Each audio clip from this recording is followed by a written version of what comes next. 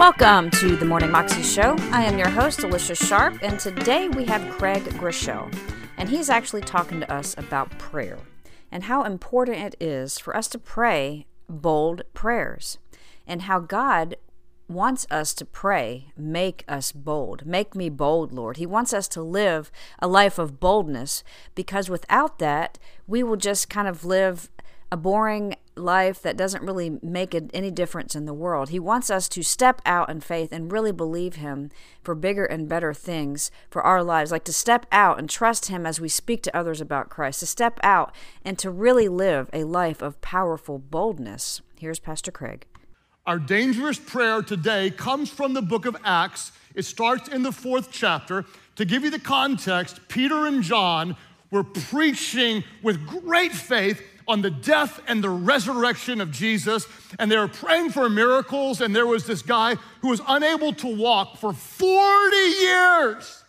And they prayed for this guy, and God miraculously healed this guy, and now he was able to walk. The only problem is the Sadducees and the captain of the temple guard and some of the religious leaders thought that Peter and John were leading some kind of cultish movement, and so these leaders arrested Peter and John, put them in prison, put them on trial the next day before the Sanhedrin, who would have surrounded them in a circle, and asked them this question: by what authority are you doing these miracles?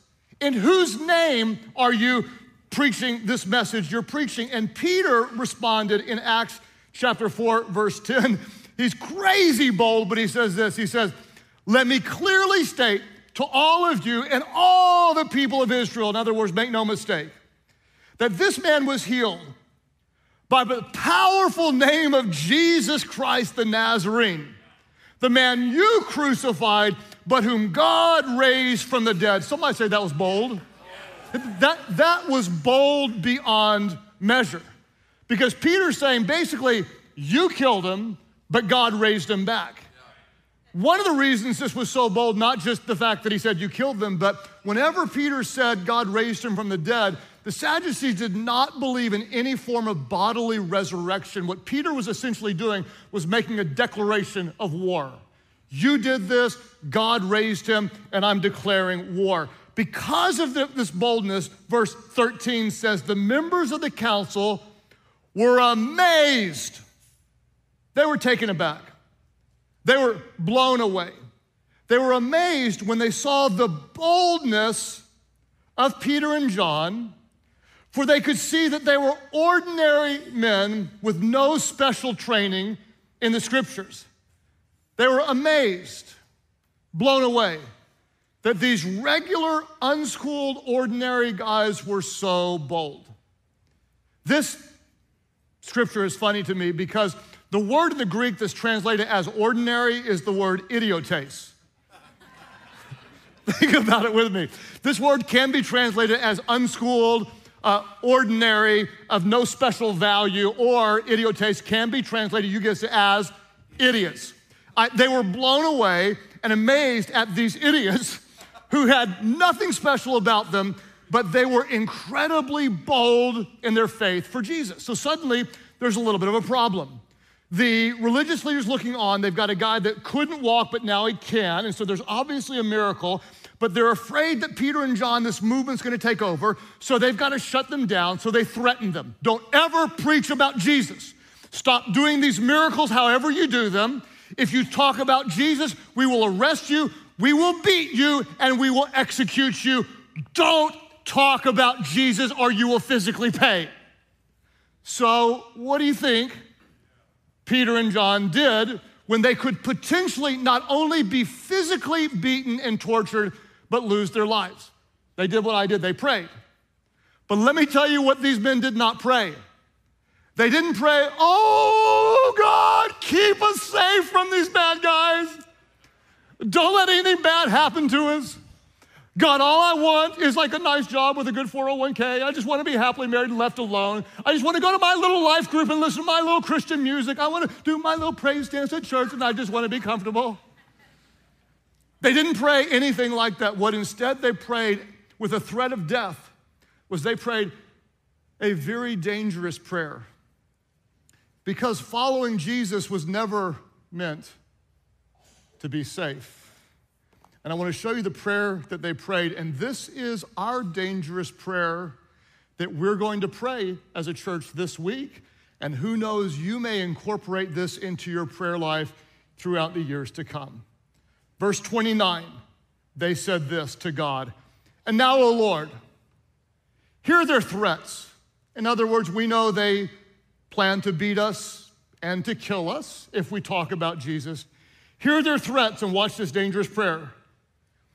"And give us, your servants, great boldness in preaching your word." Make me bold, God. Make us bold.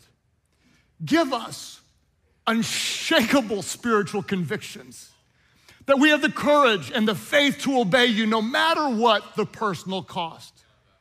God, even though it may be painful, make me bold. And all the religious leaders were amazed by their boldness. Question for you. How amazed, for those of you that are followers of Christ, how amazed are people by your boldness? Think about it.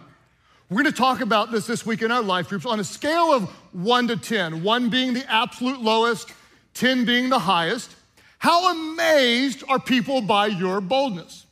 Some of you might even be a little modest and say like, oh, probably a 7 or an 8, but the truth is you're a 9 or a 10 because everyone, everywhere that knows you know where you stand, that you've been transformed by the grace of Jesus, that you have spiritual fruit in all that you do. Sometimes you speak up publicly, other times you don't even have to. Just your presence alone represents the goodness and the grace of God. Everybody knows, whether they agree or not, that you are a committed disciple. You're a follower of Jesus Christ. You're up at an 8 or a 9. Others of you, if you're really honest, you might say, yeah, I'm a Christian, but I just don't talk about it much. I'm probably more like a 2, maybe a 3. I'm on the lower end. You might be the one that you're at work and you work with someone for 3 or 4 years. And they say, oh my gosh, you're a Christian? I had no idea. We've been working side by side for 4 years. You go to Life Church? Well, I go to Life Church too. What campus do you go to? I had no idea. You're a follower of Jesus. In other words, if we really drill it down to what they're saying is, I didn't see any real fruit. There's nothing in your life that ever gave any evidence that you're a disciple of the one who gave his life for you. How amazed are people by your boldness? Back when I was in college, I was a new follower of Jesus, and we were studying in a Bible study this Acts 4 and 5 text, and we all agreed to start praying, make us bold. Because in college, we wanted to be popular, we wanted to be liked, we didn't want to be written off as Jesus freaks, but we recognized after who Jesus was and what he did, make us bold. Well, it was the end of my senior year, and I had just met Amy. We'd been dating for about 2 months, but even though it had been 2 months, I knew she was the one for me, and I was gonna close the deal, and all God's people said, amen, amen. I was like in love, and all the love songs on the radio made sense, and it was amazing. And we had this banquet at the end of my senior year that was the sports banquet for all of the athletes in my university. And I knew that I was getting an award. The reason I knew is because my mom and dad drove up 2 hours to be there, so that cued me in that someone told them to be there. I had no idea that the award I was gonna get was the top big one. It was the Athlete of the Year, top performing student athlete. And so they called me up, and I was really taken aback, and they said, would you like to say a few words for maybe 60 seconds or so? Little did they know that I had been asking for God to make me bold. So the first thing I did was just declare my love for Amy. Even though I'd only known her for 2 months, I introduced her as my Christian babe. Is that true? That's true. I said, this is my Christian babe, of whom I would marry, and I had to get that settled in case there were any other guys out there thought they had a chance. No, get back, or I'll show you bold in the name of the Father, the Son, and the Holy Ghost, okay? And so I marked my territory with my bride. And then I went on to declare with every bit of boldness that my life had been transformed by Jesus. And if you don't know who Jesus is, he is the sinless Son of God who loved people who were broken, messed up, just like me. And I called on the name of Jesus, and he changed my life, and he forgave my sins. And then I looked out to all my other peers, all the athletes, all the coaches, respected faculty, and said, if you call on his name, you can do it today, you can do it a year from now, you can do it 5 years, you can do it 20 years from now. But anytime you call him, he'll hear your prayer, he'll forgive your sins. His name is Jesus, his name is above every name. And then I walked off. Now, thank you for clapping for my boldness. Because nobody clapped after the end of that talk. It was awkward. I mean, not like congratulations on the award, not like that was inspirational. Silent. Drop the mic and nobody's excited about it. And I was walking back to my seat, just dead silent, and there was this guy that I didn't know well, but I respected him. He was a great soccer player, and he was sitting in the seat. Everybody was sitting down when I walked by him. And he just looked up at me, and his mouth was kind of hanging open. He goes, bro, that's the boldest thing I've ever seen in my life. And I sat down.